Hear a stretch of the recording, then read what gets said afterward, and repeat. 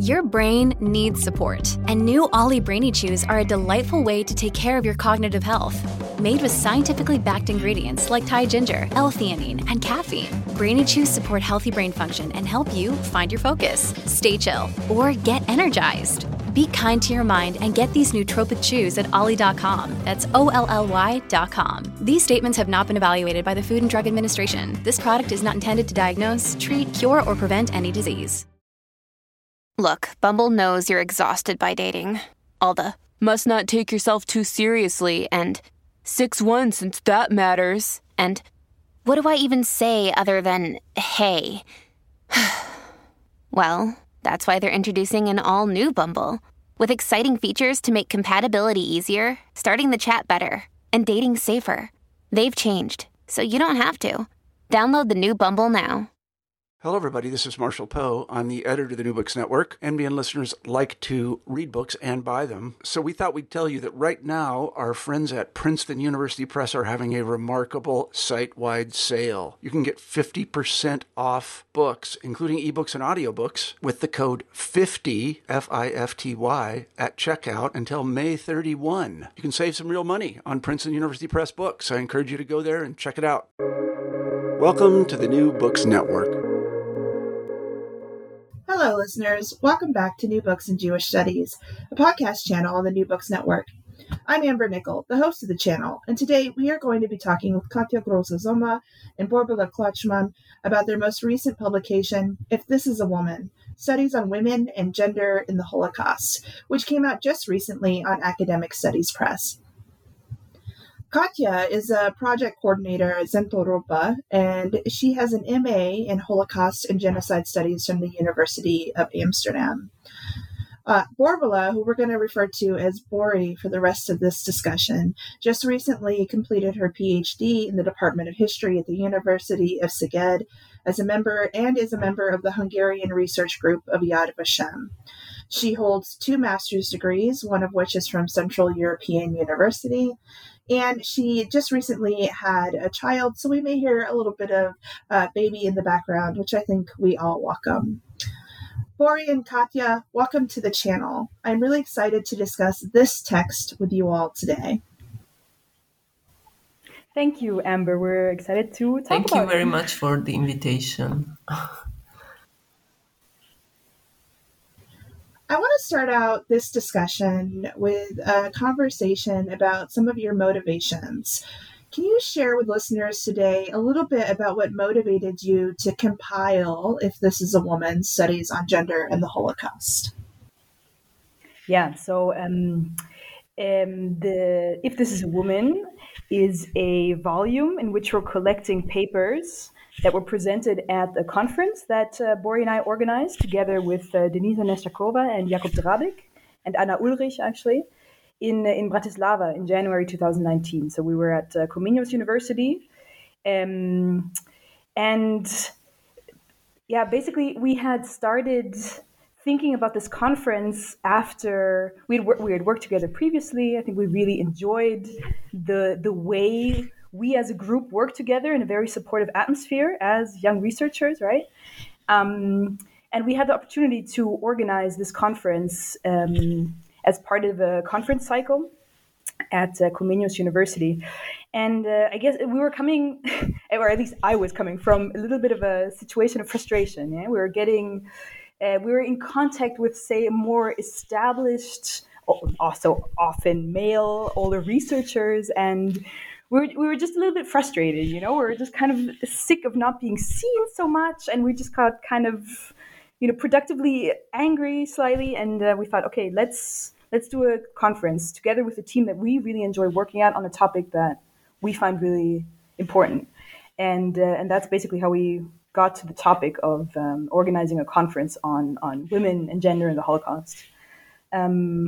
Which is how we ended up organizing the conference, and then we decided to publish a volume based off the contributions we had there, and we were like especially excited to bring together more like established researchers, and really people who have shaped the field of gender and Holocaust and women in the Holocaust, with young researchers, with people who are doing their PhD. I think we have one one contribution in there from a woman who at that time was doing her master's. So we really were interested in this mix of different perspectives, of different stages, and of different topics. And also, if I may add, actually, I think the initial idea came from Denisa. She was the one who wanted to organize a conference on the gendered perspective of the Holocaust, and especially how women perceived things differently during the Holocaust than men. And our aim was not only bringing together more established researchers and younger ones, but also shifting a little bit the geographical focus to Central and Eastern Europe, because we believe that this area, well, not today anymore maybe, but it has been a little bit neglected in Holocaust scholarship. So we wanted to strengthen a bit this focus on East and Central Europe, which I think we managed to do so. And if you will read our book, you will see that there are several articles which deal with this territory of Europe. Yeah, certainly. I mean, as somebody who really enjoyed reading the text, I certainly saw this geographic spread with Central, particularly emphasis on the Slovak lands, and then also towards Eastern Europe. So you have contributions about Ukraine, for example. So I do see that you guys really put in the effort to have that geographic spread. In your introduction, you briefly explained the evolution in studies of gender in the Holocaust over the past decades. The first chapter by Dalia Ofer certainly adds to this. Would you mind telling us a little bit more about how the study of gender and the Holocaust has evolved over the past couple decades or so? Yes. I believe that gender as a research, both as a research method and as a topic, appeared first in the 1980s in Holocaust studies. And the first major scholars who were dealing with this topic were, for instance, Joan Ringelheim, who, as we mentioned in the introduction of our volume, she was basically accused of appropriating the Holocaust to satisfy her feminist goals. And later on came Zoe Waxman, Dalia Ofer, Rochelle Seidel, etc. Many big names in the field today, and we are of course trying to add new names to this important list.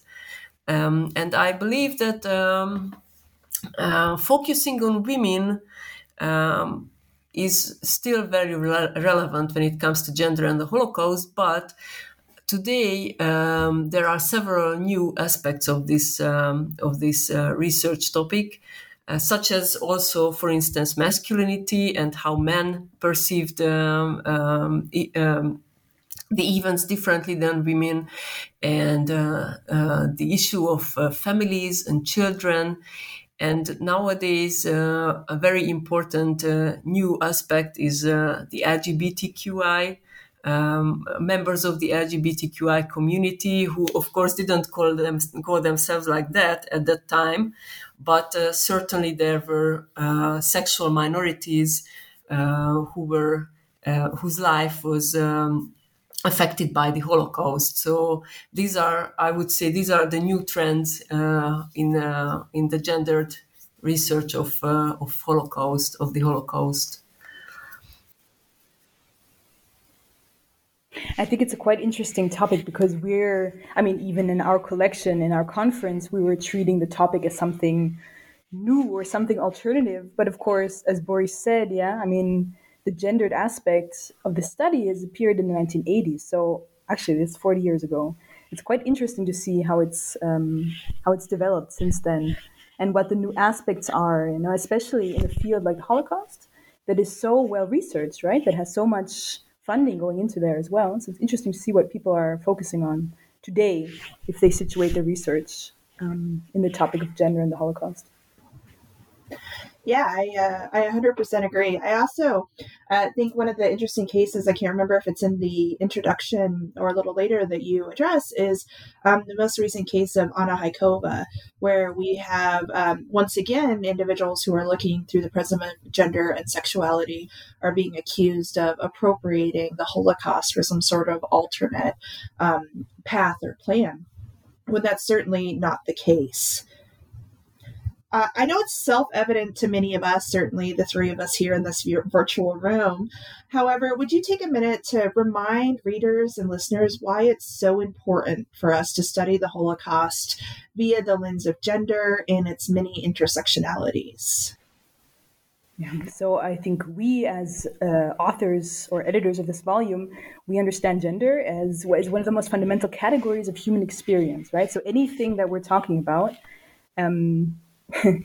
needs to be looked at through the prism of gender. So gender, it shapes obviously not only how we are experiencing things, but also how events are narrated and how they're understood.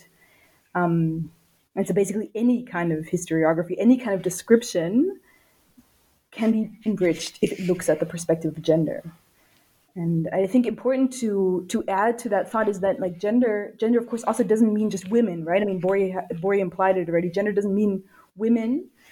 Gender is a category that includes more than just the study of women. It can also include the study of men. It can include the study of queer people. It's really about thinking like, what does gender mean for people in different historic times, and how does it affect their experience, and how does it affect our experiences, right? Also as researchers or as people today looking at these historical times.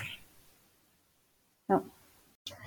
Yeah, I certainly 100% agree, of course. I want to build off of that a little bit, because I think one of the interesting things about this collection is that all but one editor and one contributor are female.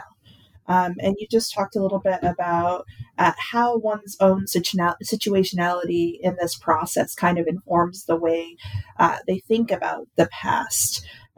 Would you both be willing to share with us a little bit today about how your own positionality in the world as female researchers might have contributed to the way that you're thinking about the Holocaust? Oh, this is a good question.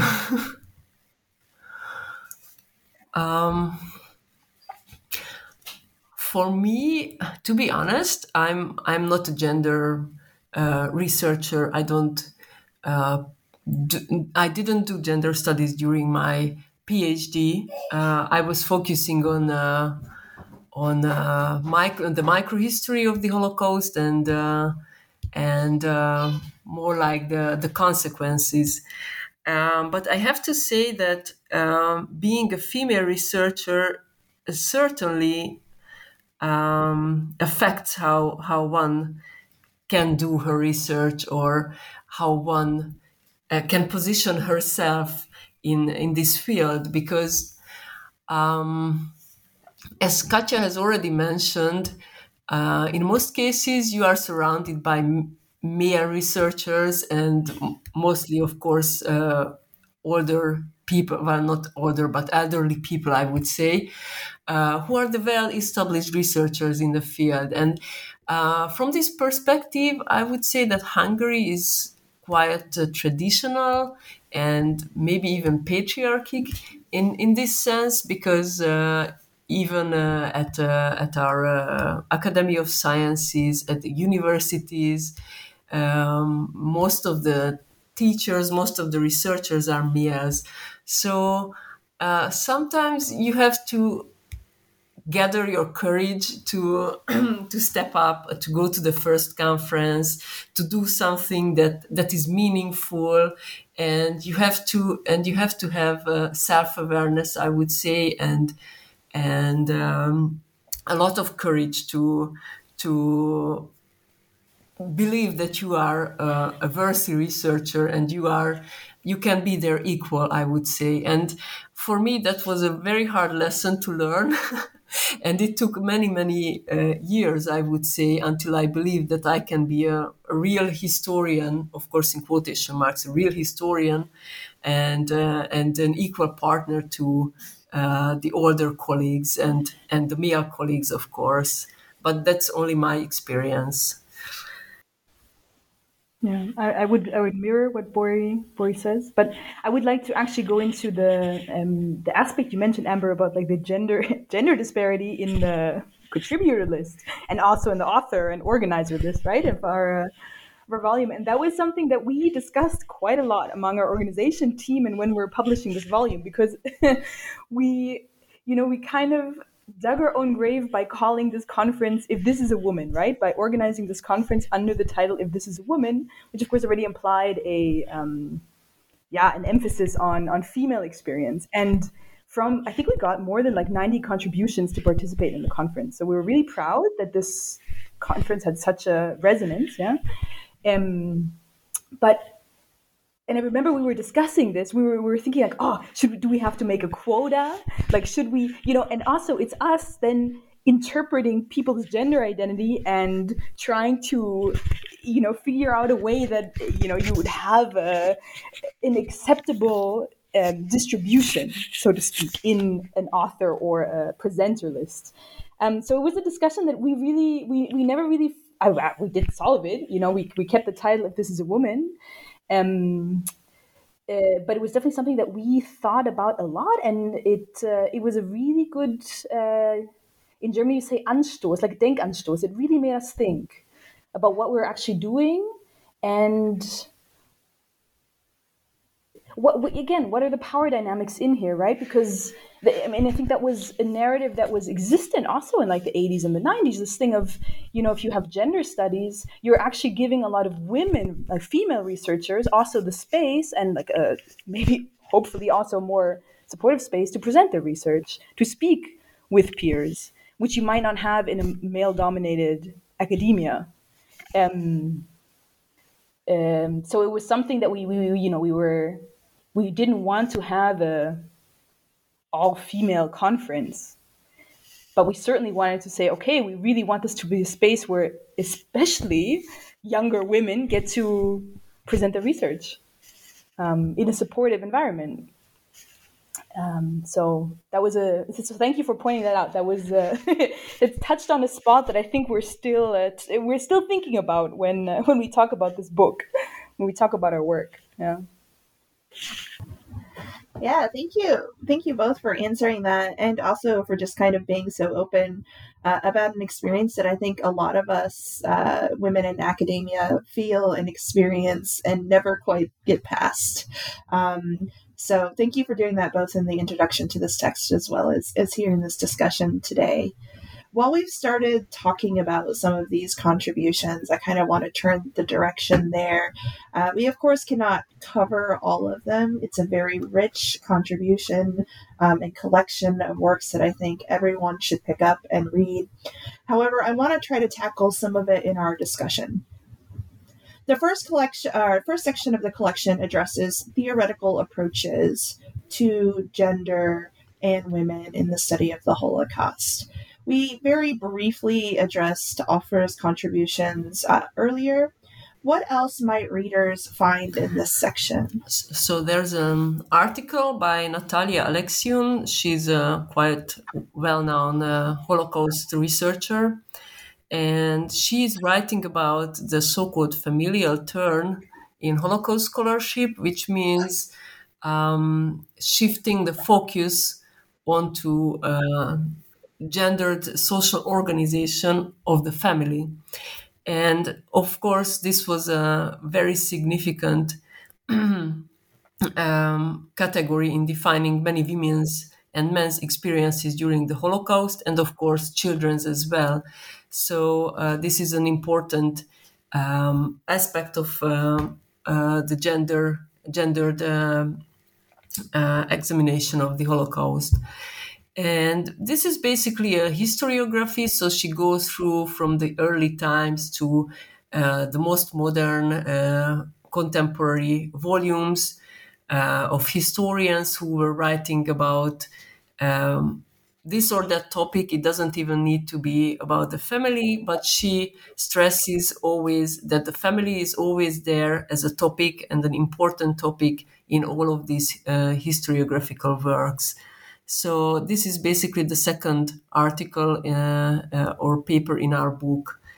Yeah, that's it.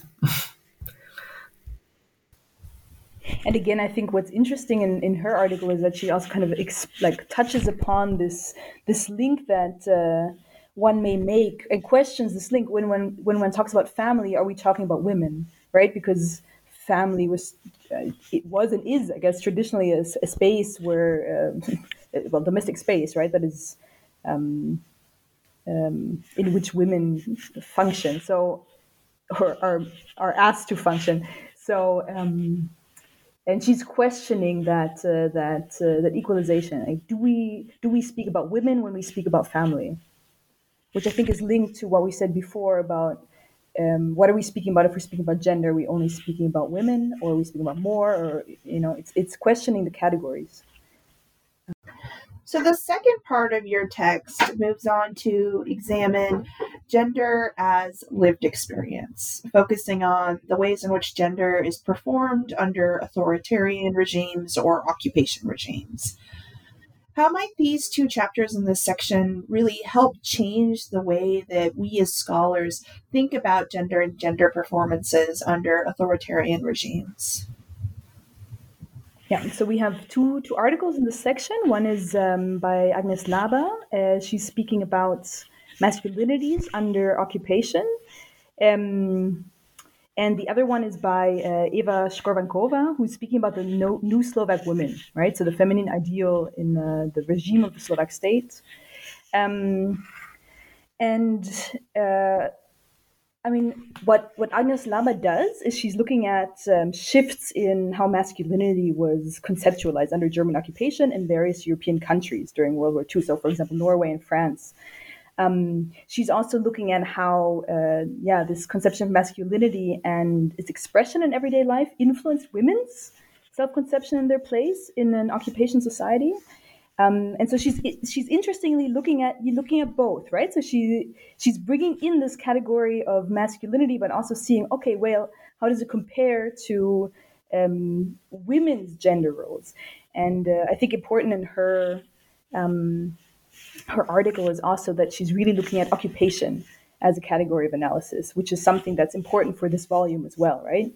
We're not just looking at persecuted groups. We're not just looking at, we're definitely not looking at perpetrator society in our volume, but Agnes Laber is adding occupation as an interesting perspective. And the second paper is by Eva Škorvankova, as Katja has mentioned. And this article I found it really interesting when we were editing this book, because it investigates how women were perceived. The ideal role of women was perceived in the authoritarian Slovak state between 1930 and 1945.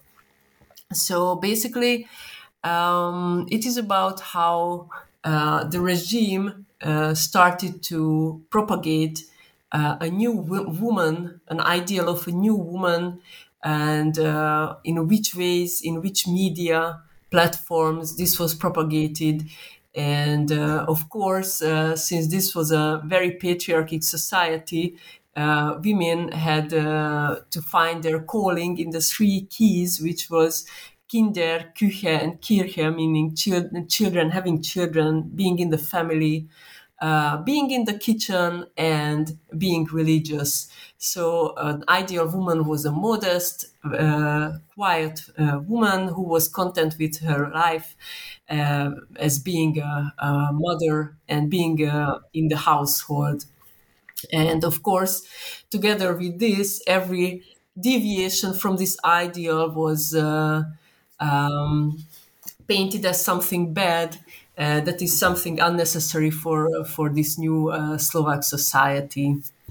In the third section of your book, contributors examine women's experiences in the camps.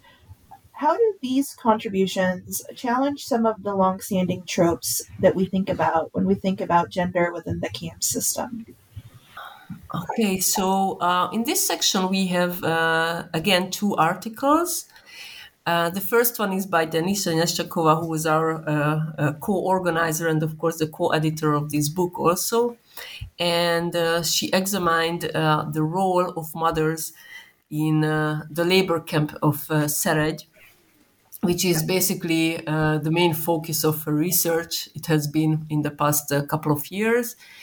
And the role of the mothers is investigated through a very special lens, namely the testimony of their children. Of course, these testimonies were dismissed for a very long time because they were given by children after the war. But Denisa argues that these testimonies can still broaden our perspective on the Holocaust, and they can be very important when we argue when we are trying to reconstruct how these children experienced the wartime period and the Holocaust itself. And she builds on the family perspective, and of course, as I mentioned, she through her article, she basically reinforces that children's testimony are a very important historical source. And she also, from these testimonies, it turns out that women, of course, had to adapt once they were taken to the Serej camp, and they had to undertake other types of roles which were probably unfamiliar for them. They had been unfamiliar to them in their previous life before the camp. So this is a very interesting contribution based on a rather neglected historical source. And the second article is by Marina Zawadzka, who examined the experiences of women in the detainment camp of Ilava. And she concluded that basically the experiences of women in the camp were not significantly different from those of men. So, except for, of course, the labor allocation, because women had to do different kinds of work in the camp than men, obviously. And I think both of these, again, since they're about labor camps in Slovakia, they again focus on our East Central Europe, right? They're bringing this perspective. And of course, by two female Slovak scholars also. The fourth and fifth parts I'm going to kind of address together, but they both seem to look at the relationship between gender, power, and resistance. This is, of course, based off of these contributions, an extremely complex phenomenon. However, could you offer listeners some generalizations about power structures and gender during the Holocaust? Yeah, so I think a question that all of these authors are looking at is basically the question of how much, you were mentioning it, Amber, how much power did women have during this time? And these contributions are speaking about women as members of resistance organizations in occupied Poland. They're speaking of women as members of the Jewish councils in occupied Netherlands and occupied France. They're speaking of non-Jewish women who are involved in the rescue of Jewish children in occupied Poland. They're speaking of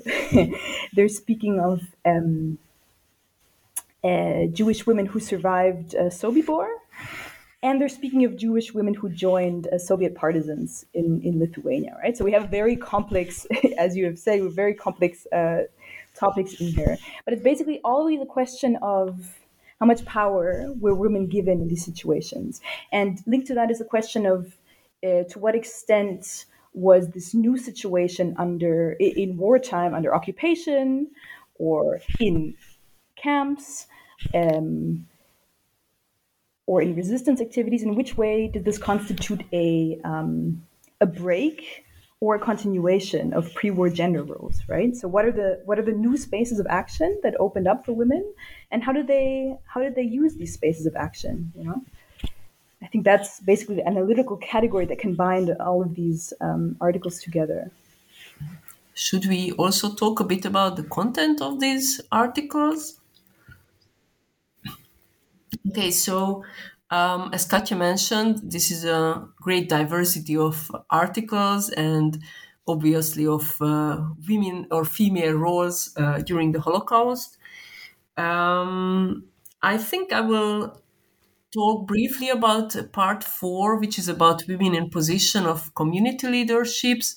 Here we have 2 articles, one by Anna Nedlin Lehrer, who studied Zivia Lubetkin, a very famous Zionist leader, and Hafka Folman-Rabban, who was also a member of the Zionist youth movement.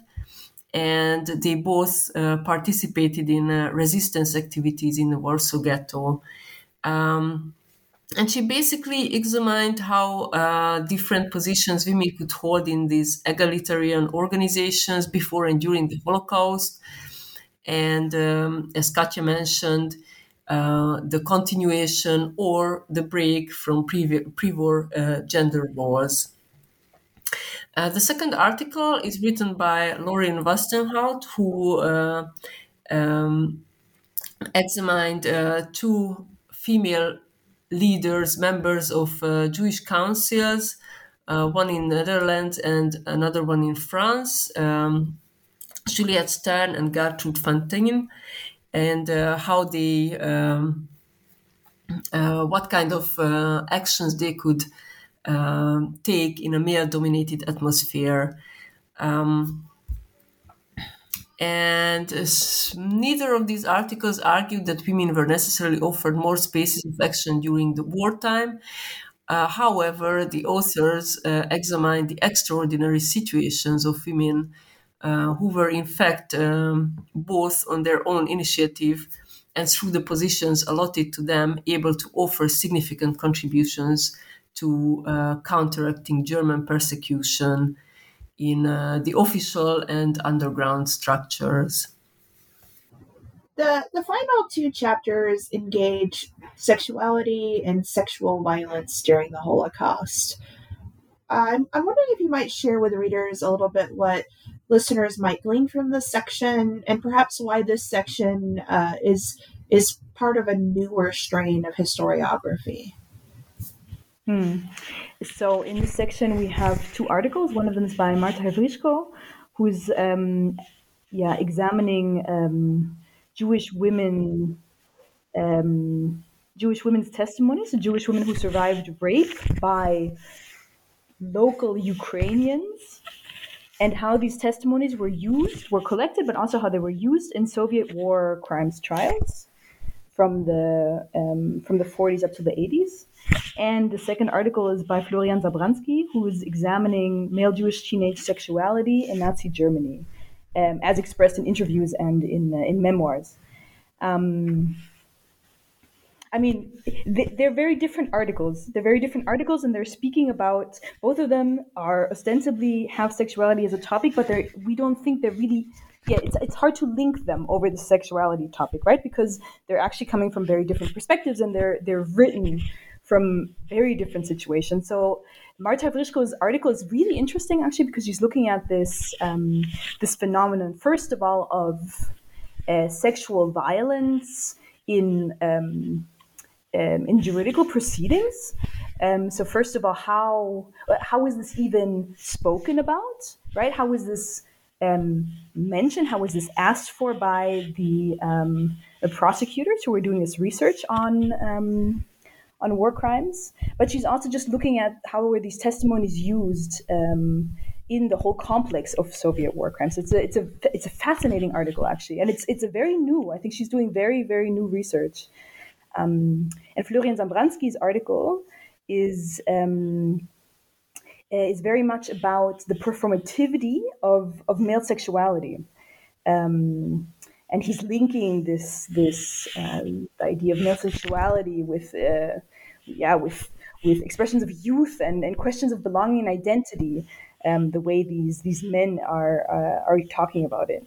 And I think, Amber, you were saying what is maybe what is new about these two contributions. And it's something that's mentioned in Zabransky's article in particular. And he's saying, well, we're not comfortable talking about sexuality, right? And we can question why that is. And it's a fascinating article also because he's mentioning I think an interaction he had, the author had with a professor of his, who said something like, "Oh, interviewees don't want to speak about sexuality, right?" So we're handling a taboo here, or a supposed taboo, both maybe for the researchers working on this topic, but also for their so-called historical subjects.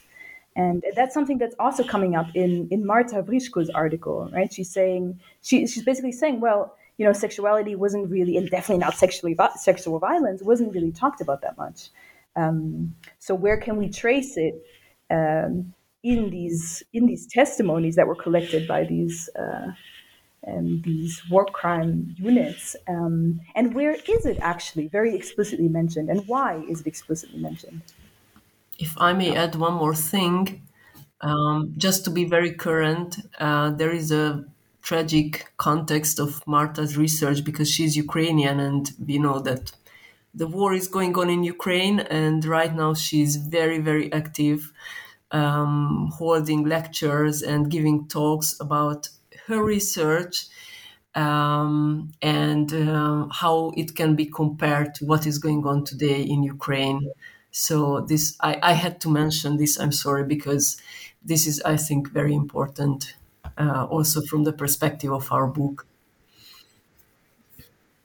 Yeah. And of course, we wrote our book. I think we finalized the manuscript in 2020. So we were in the first wave of the Corona pandemic lockdowns in Europe when we were finalizing this. And so it's so interesting, of course, again, also to see these articles, and then, especially Marta's, in light of what's happened now since February. It's crazy. It's fascinating to see how one can interpret, let's say, the overarching framework that one posits to write or to publish these books in differently depending on the situation. Yeah. Certainly, and thank you for mentioning that, Ori. I would have actually said something had you not, because unfortunately we are seeing once again mass rape becoming part of wartime violence, and so Marta's work has become extremely relevant for all the reasons that most of us don't want our research to become relevant. So I've been staring at the cover of this book this entire time that we've been talking, and also the entire time that I was reading this book. And I was wondering if you can tell me a little bit about the women on the cover. Yes, this is actually a good question because I also have the book here in my hand. And this picture was chosen by Denisa, especially because she was basically in quotation marks, the mother of this conference. And the conference took place in Slovakia. She's a Slovak. So she chose this picture because the women in the picture are Slovaks. And in the first page, you can see, you can read the description of the photograph, which I am going to do so now. So these women are the Hönig sisters from Prešov. And the picture was taken in 1941. And the sisters are Jolana, Regina, Magda, Anna, Ilona, and Irena. And Jolana was in Auschwitz for 3 years and she survived. Regina was deported in 1944 and she unfortunately perished. Magda was among the first deportees to Auschwitz in 1942. Anna was hiding near Prešov, but later on she was deported and she also died.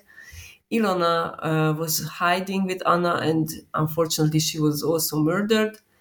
And Irena was deported to Auschwitz in 1942. And this is a photo from the Yad Vashem photo archives. Thank you. The contributions individually to this text are all well thought out, well written, and when taken together, they offer a very clear view of the current literature on gender and the Holocaust. This collection will certainly prompt further research on this topic, as it's already got my intellectual juices flowing. One of the many perks of editing a collection is that you become familiar with the developing landscape of a particular topic.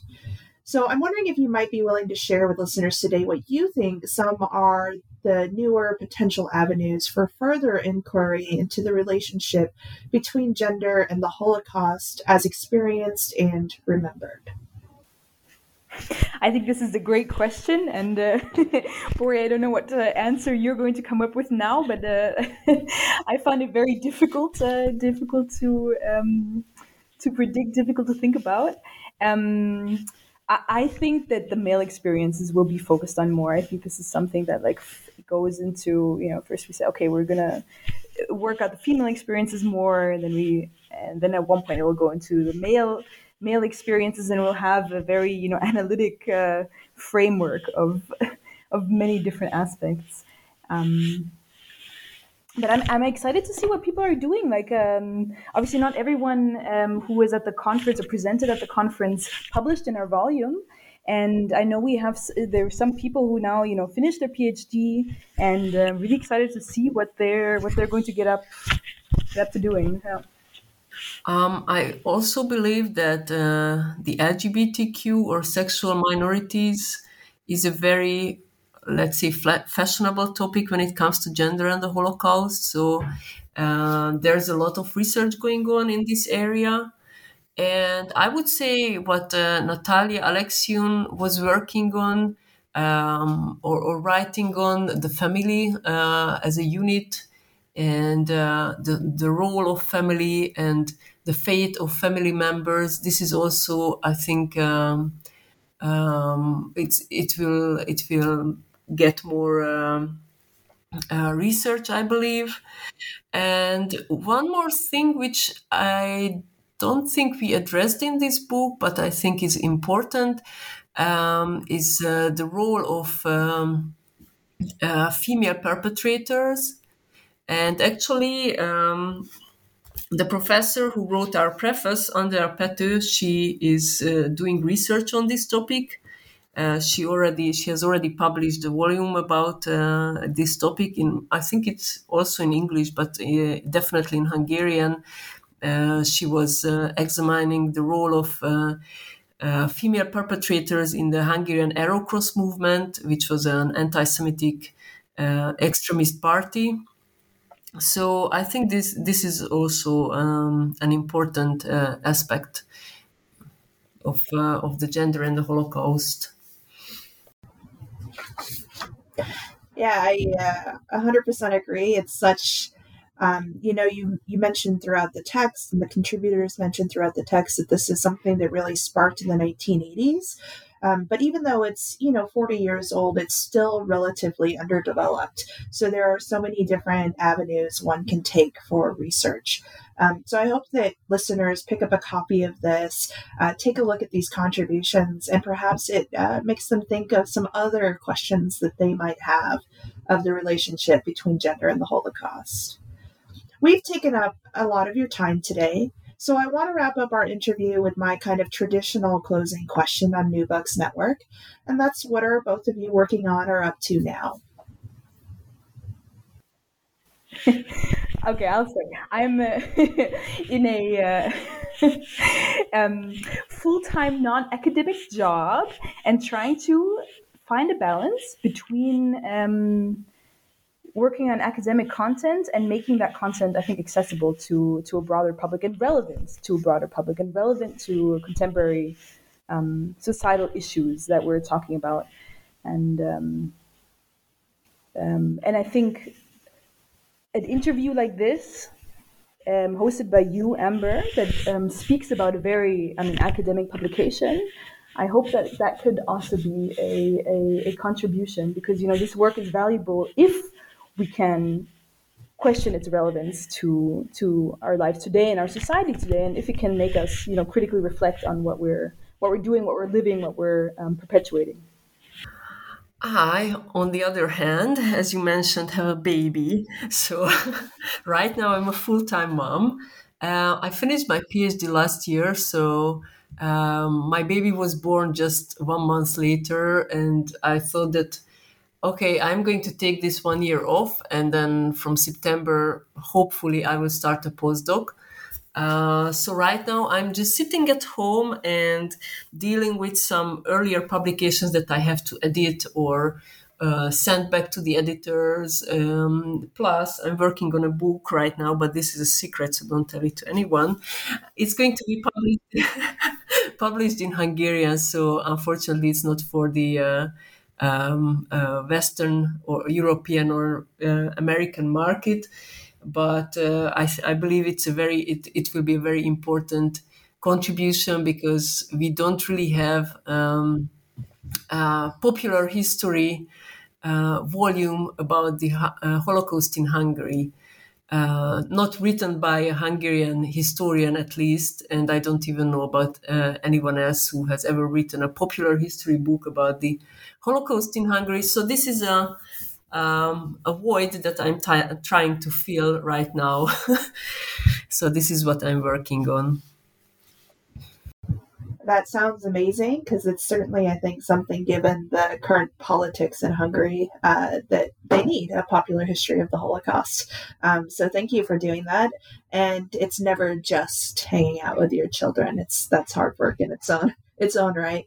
And of course, I thank you again for reminding us, Katja, how important it is that we make our research and make academia accessible, and to make it have relevance. Otherwise, we're just in a room having a conversation with one another, and that doesn't get much done. So I want to thank you both now for joining us on New Books in Jewish Studies. Thank you very much for inviting us. Yeah, thank you so much, Amber. Thanks. For the listeners out there today, if today's discussion really piqued your interest, you can pick up a copy of If This Is a Woman, Studies on Women and Gender in the Holocaust directly from Academic Studies Press, or you can order a copy from your local bookstore.